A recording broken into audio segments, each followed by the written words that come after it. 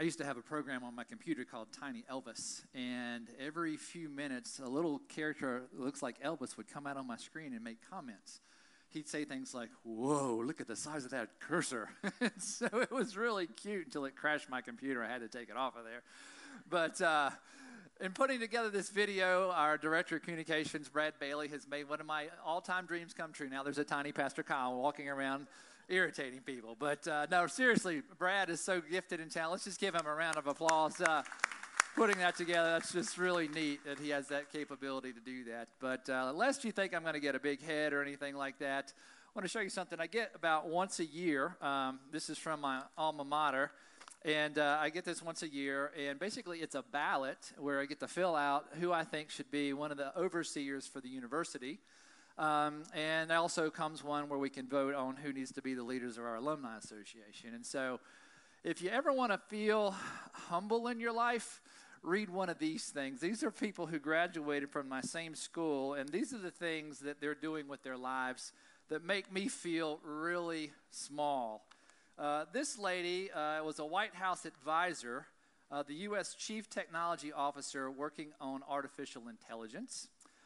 Here's a guy who was unanimously confirmed by the Senate as a federal judge.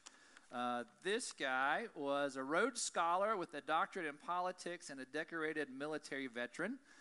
This lady was an Emmy-nominated analyst. This one was the one who won a Pulitzer Prize in journalism.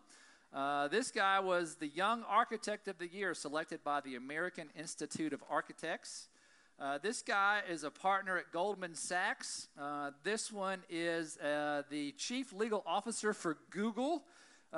This guy is a vice admiral in the Navy.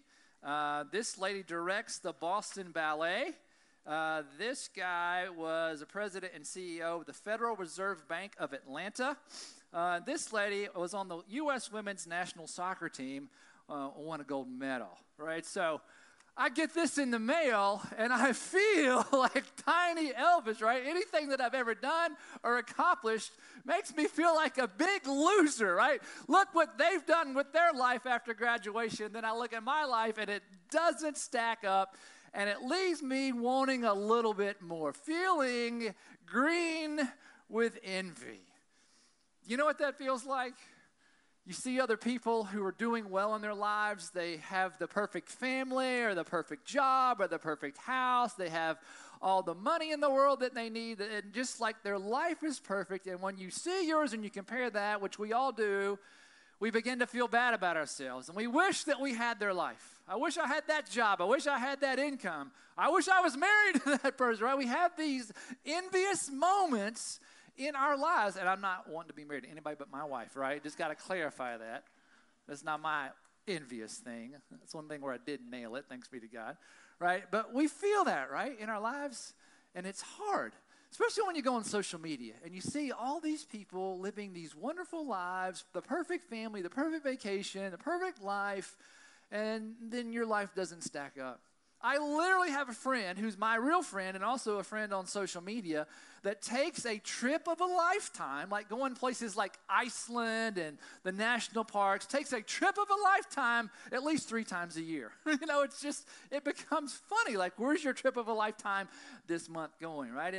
And I just feel unsettled in that and wish sometimes, why doesn't my life look like that? Don't I deserve that, right? Don't you deserve that? Don't you think that God would want you to live a life like that? Do you know what it's like to feel envious, jealous?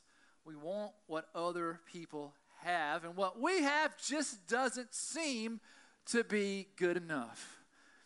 And so today the question is, right, can we escape from this feeling of envy? Can we escape from this feeling of wanting what other people have and appreciate the things that God has given to us in our lives, really appreciating it, not just giving it lip service? Would you like to escape from the feeling of envy that your life's not good enough while other people's lives are? Well, today we're going to talk about that, and I want to go into the Bible today, and we're going to begin in the Old Testament. Right, in the Old Testament, God set up kind of an agreement with the people of Israel. If you follow my laws, I'll take care of you. And God gave them about 613 laws to follow. That's a lot, right? And we all have probably heard of the top 10, right? The 10 Commandments. And today we're going to look at one of the top 10 commandments, right? So in the 10 Commandments, there's the first 4 commandments are about our relationship between us and God, and then the last 6 commandments are about our relationship with other people. And today we're going to look at the 10th commandment. Any guess what it might be based on how I introduced the message today? Well, let's look at this in Exodus chapter 20, verse 17. You shall not covet, right? Covet means to lust after, to want, to strongly desire something that you don't have, right? You shall not covet your neighbor's house. You shall not covet your neighbor's wife or his male or female servant, his ox or donkey, or anything that belongs to your neighbor. All right, so the first 9 of the 10 commandments are specific commands not to do an action, right? Don't murder, right? Don't steal. Honor your father and mother, right? The 10th commandment, do not covet, is a commandment that talks about something in the heart, right? It's not an action, it's something that happens in your heart, right? Don't desire the things that your neighbor has, right? Now, that doesn't mean like if your neighbor's married and you're not married and you like to be married one day. That's not what this means, right? It's okay to want to be married one day. It's okay to want to be employed one day, to have a place to live one day. But God's specifically saying don't covet specific things, like literally your neighbor's house or your neighbor's spouse or your neighbor's job or your neighbor's income, right? It's talking about specifics. But I think in general it can apply to that as well if we're not careful, right? But anyway, with this command not to covet, it's speaking to the heart. And ultimately, really, it's kind of a summary of the 10 commandments, right?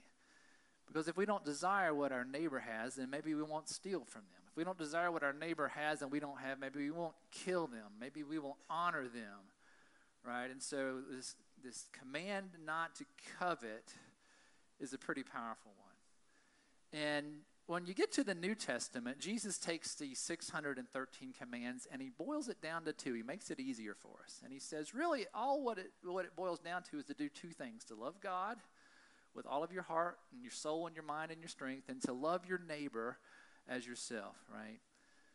To covet breaks both of those commands, right? If we strongly desire what the people around us have, then we're going to focus on that more than we focus on God. So we begin to love things and other people more than we love God. So that breaks the big command for God, for Jesus. And when we're desiring so intently what other people have, then we're not loving them as we love ourselves. We're saying, I want what you have. I don't care who you are, right? We see them as a means to an end, right? So do not covet summarizes the 10 commandments. It also breaks, right? If we covet, it breaks the 2 commands that Jesus gives us, right? So this is dangerous, right? I want to go back into the Old Testament. The people of Israel have just been in a battle. They've won this battle, and one of the soldiers wants to steal some of the plunder from the people that they've defeated, and God has said, no, don't do that. So let's go to Joshua 7:21, and this is what the guy said. He says, when I saw in the plunder a beautiful robe from Babylonia, 200 shekels of silver, and a bar of gold weighing 50 shekels, like lots of valuables here, I coveted them. I wanted them so badly. And so I took them, even though God said, don't take it, right? They are hidden in the ground inside my tent with the silver underneath, right? So this guy named Achan, he covets what he's not supposed to have. He takes it against what God says, and the consequence is he and his family die, right? Coveting literally leads to his death, right? As it leads to some of our spiritual deaths, it led to his physical death, right? Let's go to the New Testament, right? We're going to be in the book of James here, and James gives us advice about not coveting. So it's not just the Old Testament, it's also the New Testament. What causes fights and quarrels among you? Don't they come from your desires that battle within you? Let's go to the next slide. You desire, but you don't have, so you kill. You covet, but you cannot get what you want, so you quarrel and you fight. You do not have because you do not ask God. When you ask, you do not receive because you ask with the wrong motives, that you may spend what you get on your pleasures. So James says it's true, right? If you covet in your heart too much, then your actions are going to follow, and you're going to do bad things. You might steal from someone. You might kill someone, right? You might start talking badly and gossiping about someone because they have something and you don't have something. And so when we covet and we desire these things from other people, then nothing good comes from that, All right, so we see it in the Old Testament. We see that in the New Testament. We see it literally, people dying. We see it spiritually, people consumed on the inside. Right? Think about the discord that is happening in your office right now, or in your school, or in the politics of our nation, or other nations coveting what we have, and we covet what they have, and we go in and we invade and we take, and they come in, invade, and they take. And look at the mess of the world because we want what other people have, and we're going to take it no matter what. Right? It causes lots and lots of problems. I'm not smart enough to figure out 9/11 and why all this terrorism happened, but there's a lot of hatred in the world, and usually with a lot of hatred, we want something that they have, and they want something that we have, and we fight over it, and we kill each other over it, and it's a mess in the world. The Bible says, don't covet. Right? But it's so hard not to, right? We see what other people have. We want it. There's no harm in wanting what other people have, is there? Yeah, there is. There's a lot. And you think about it, like Dr. Sanjay Gupta, who is a medical professional for one of the big networks in America, has done a study on social media, and he found out that people who are on social media who are passive, which simply means you're clicking through posts, you don't reply, you don't post yourself, you're just looking at what other people are doing. Right? You're seeing their post about how happy they are and all the good things. It says that people who are passively going on social media are much more depressed than people who are actively posting. Hey, at least I have something to show, or that I'm interacting on that, right? So just being voyeurs and going on social media and trying to see what everybody's doing, it makes us even sadder, right? Likely, we're coveting what other people have and we don't have, right? And so he says it affects us. It makes us sadder, right? And a lot of times we also forget when we want stuff that other people have, we forget that their lives aren't perfect, that they have all this stuff or these relationships that we want, but if you were asked them, right? They have problems in their lives. They're struggling in their relationships. They have health issues. They have stress with their kids. All the good stuff they have is not enough. They want something else. Like somebody's on their list for coveting, right? And so we see this dream life, but we talk to those people living that dream life, and they're just as unhappy as we are, right? They're not any happier than we are. And then what if we were to get these items? What if we got the house? What if we got the car? What if we got the girl or the guy, right?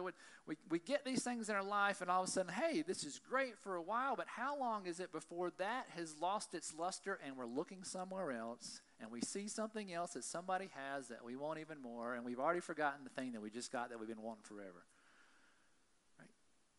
I do that. I see something I want. I save up money for it. I buy it. I get it. It's fun. But then you know what? It's collecting dust. I'm paying insurance on it. And there's junk into my garage. And Laura's like, throw it out, right? It happens, right? We see stuff. We want it. We get it. And it just doesn't make us happy, right? And at what point do we get enough to make us feel content, right? My boys, they love to watch YouTube. Anybody watch YouTube, right? You can watch all these things on YouTube. And got all these people doing all these funny things. And I've determined that I was born too late in life. Because like now we watch these kids on YouTube that play video games, and you're watching a kid play a video game and they're a millionaire because you're watching them and someone's paying advertising dollars for you to do that, right? If I could have played video games and gotten paid millions of dollars when I was growing up, right, what in the world could I be doing, right? Probably not being faithful to God's call to be a pastor, but, right? And so we see these folks on YouTube. We got a photo. This is a top 10 list. It's probably hard to see out there, but these are the top 10 YouTubers in the world, and they have hundreds of millions of people who subscribe. Mr. Beast, he is a YouTuber from Raleigh, North Carolina. He does all these fun, silly kind of things. He has over 100 million people.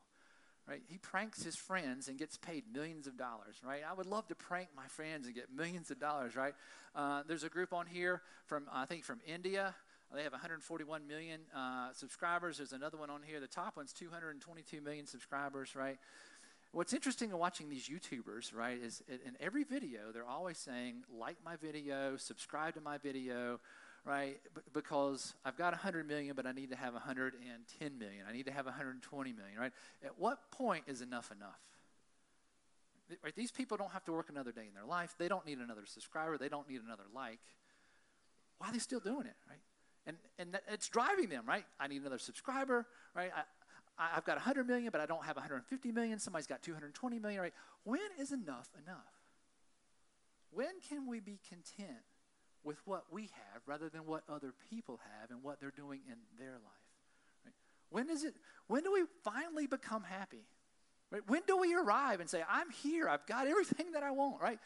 Why can't we do that? When, in your life, when is enough enough?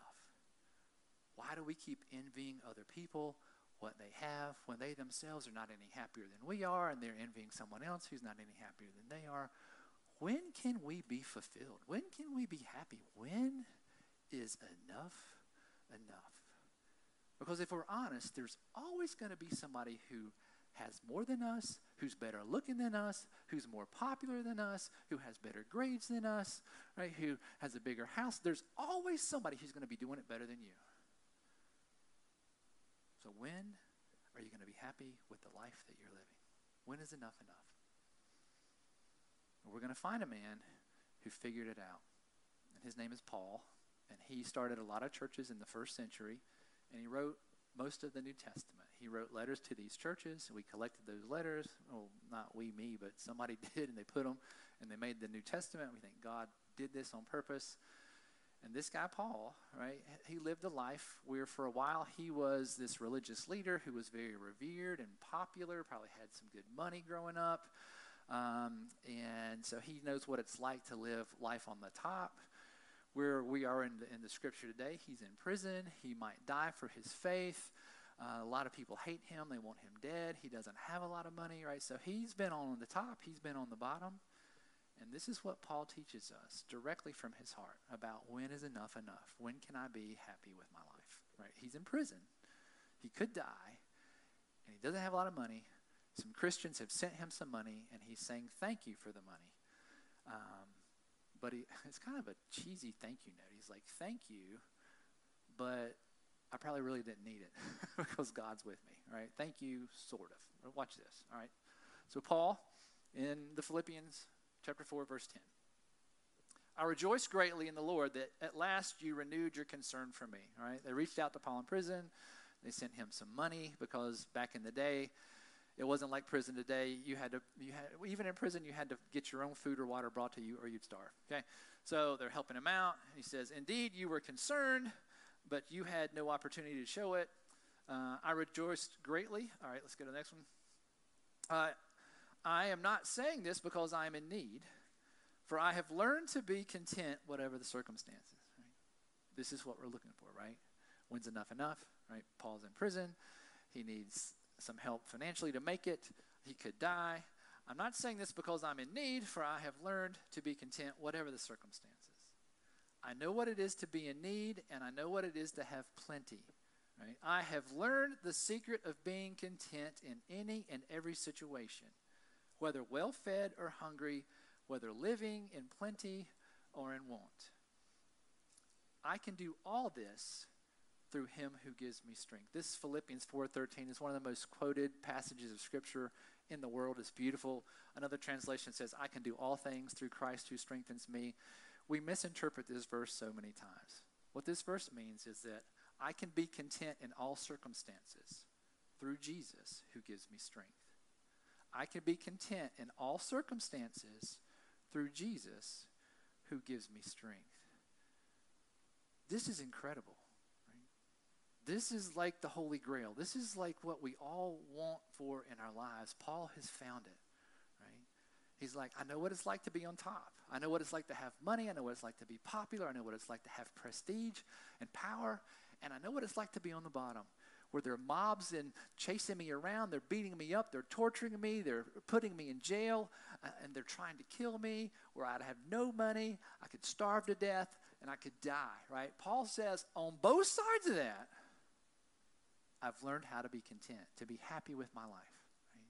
Not because of my external circumstances, but because of my internal circumstances, because Jesus is with me, and Jesus gives me strength, right? I have a relationship with God. I'm not alone. God is with me, and God will help me face whatever circumstances come. Right, so I take from this a couple of different things. I think, one, Paul wants us to be grateful for the blessings that we have in our lives. Yeah, I'm in prison. Yeah, I'm not popular with the world. Yeah, I could die, but I've got Jesus. And I've got you, Philippians, who are coming to care for me, right? So I'm grateful for the blessings that I have in my life. What are the blessings in your life? What are the relationships that you have? What is your health situation? What are the good things that God has given you in your life? Be grateful for that. But then Paul goes beyond that, and he says, our contentmentness and happiness doesn't depend on our circumstances, right?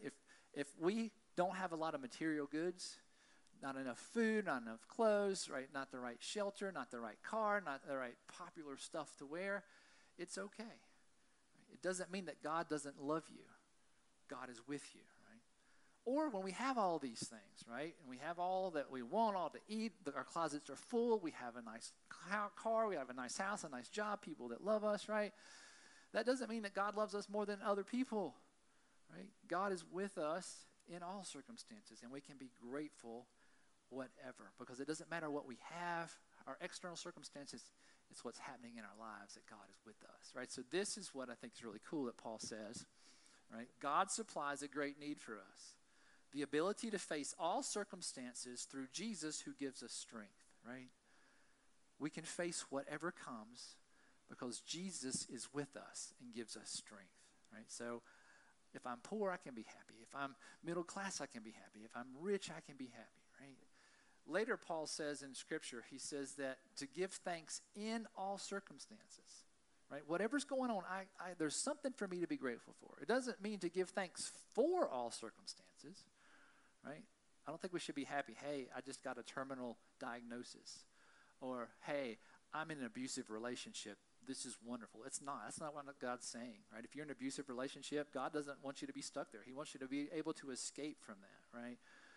What God is saying, when we envy other people, we're jealous of other people, and we're desiring what other people have, right? Even if bad things do happen to us, good things do happen to us, we can be content that God's with us and will help us to bring good into our lives, to get us out of abusive situations, right, to help us through good and bad situations. But when we think about it through the lens of coveting and envying and wanting what other people have, God says you can be happy with what you have right now because you have me, and that's enough, right? I want to read to you just this same passage from another translation, The Message, and I think it's powerful. It's just another way of seeing it. You know, we read different translations of the Bible because sometimes it just helps our brain think a little bit differently. So let me just read this to you. Actually, I don't have a sense of needing anything personally, right? I'm in prison. I don't have any money or food, but I'm good, Paul says. I've learned by now to be quite content, whatever my circumstances. I'm just as happy with little as with much as with little. I've found the recipe for being happy, whether full or hungry, hands full or hands empty, right? Wouldn't you love to really be able to say that and mean that, right? Whatever I have, wherever I am, I can make it through anything in the one Jesus who makes me who I am. Right?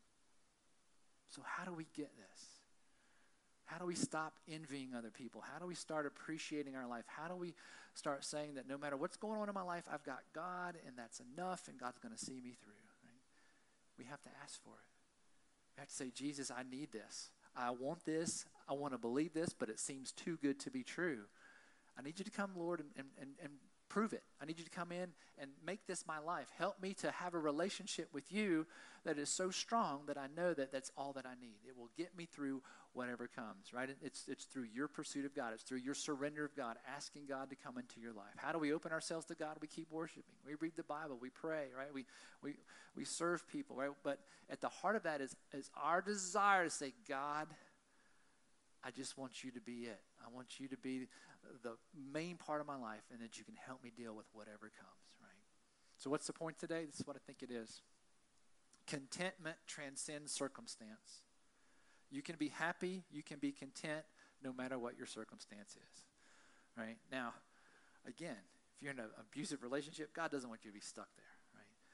But we can be content and we can be happy whatever the circumstance, right? Because God transcends that. God helps us face whatever we need to face on a given day, right? God's enough, right? God helps us know that contentment transcends circumstance. So we can be content and happy if we have a lot. We can be content and happy if we don't have a lot. We don't have to spend a lot of time envying other people because we can have what God wants us to have, that relationship with Christ, right? So here today are a couple of things I want you to do. These are action steps. And I'm just going to ask a bunch of questions, and I want you to think about these. At the end, I'm going to have one slide that has all the questions. If you want to take a picture of that, you can go home this week and think through this and pray about it. You can go back and watch it on the screen. But just think about it in your life, right? What do you covet, right? What do you want in life? So bad that someone else has it, you just don't think it's fair, and you just are so focused on it. What do you covet in your life? would you be content if you got it, right? If you got it, how happy would you be, and how long would you be to have that, right? So I covet this. If I got it, would I be happy, and if so, for how long, right? And how has this worked for you in the past, right? We've all wanted things. We've all tried to get things. We get those things, right? Does it stop us wanting something else in the world? Is it enough, right? Has it ever made us say, I don't need another thing. I don't need another relationship in my life, right? What happens to you when it comes to coveting? All right, let's go to the next slide, right? Am I content? Are you content in your life right now? Are you happy in your life right now, right? Are you, right? And if not, why not? Right? What's stopping you, right? When are you going to be happy? When are you going to be content? When's enough in your life? When are you going to be happy? When are you going to be content? When are you going to surrender to God? Right? When is it going to happen? Is it when you get the next thing or the next thing? Or is it maybe giving this a chance and asking God if Paul really is right? Right? Keep going. What am I grateful for in my life? Right? What are the good things in your life? What are the blessings in your life? What has God done for you? Right? Who are the people that God sent you in your life? Right? And can you be happy for other people? Can I really be happy for my friend who takes the trip of a lifetime like every 3 months, right? It's hard, but I'm working on it, okay? It's hard, but, good for him. That's great for him. I'm glad for him. He can do that. He can afford that. He can do that. Good for him. God has given me opportunities to do other great things as well, right? So good for him, right? Can we be happy for other people, right? Is God enough for me, right? And by that, it doesn't mean, right, we still get hungry. We still got to sleep. We still got to have a roof over our head, right? We need things, right? But what I mean by this is, can I face whatever happens to me because Jesus gives me strength? Right? Do we know Jesus so much that whatever happens to us, we can face it because Jesus gives us the strength to do that, right? So this is a summary slide. You want to take a picture of that? You want to remember that? Which question is speaking to you today? Which question are you wrestling with? What's God stirring up in your heart? What do you need to go home and think and pray about with this, right? For me, every year I get this stupid letter about all these people who are a lot better than me, and it makes me be in a really bad mood once a year, right? What's your list? What list do you wrestle with? What list do you struggle with, right? How do you do that? I have a dog. Her name's Bella. She's cute. She's little, and sometimes she chases her tail. You guys ever seen that? Right? I think in our lives that we're like my dog Bella, and we see what other people have, and we think it's so great, and so we chase it, and we chase it, and we chase it, and we chase it, and we chase it, and we chase it, we chase it, we chase it, we chase it, we chase it, we chase it, we chase it, we chase it, and we never get it, and we end up dizzy, and falling over, and throwing up on ourselves. Today through Paul, God's saying, stop chasing your tail. Stop chasing your tail. I look at my life, and it's not perfect, but it's beautiful. My family, you, Jesus Christ. I wouldn't trade that for this list, ever. Stop chasing your tails, brothers and sisters. Contentment transcends circumstance. Ask God to let you be content in your life. In the name of the Father, the Son, and the Holy Spirit. Amen.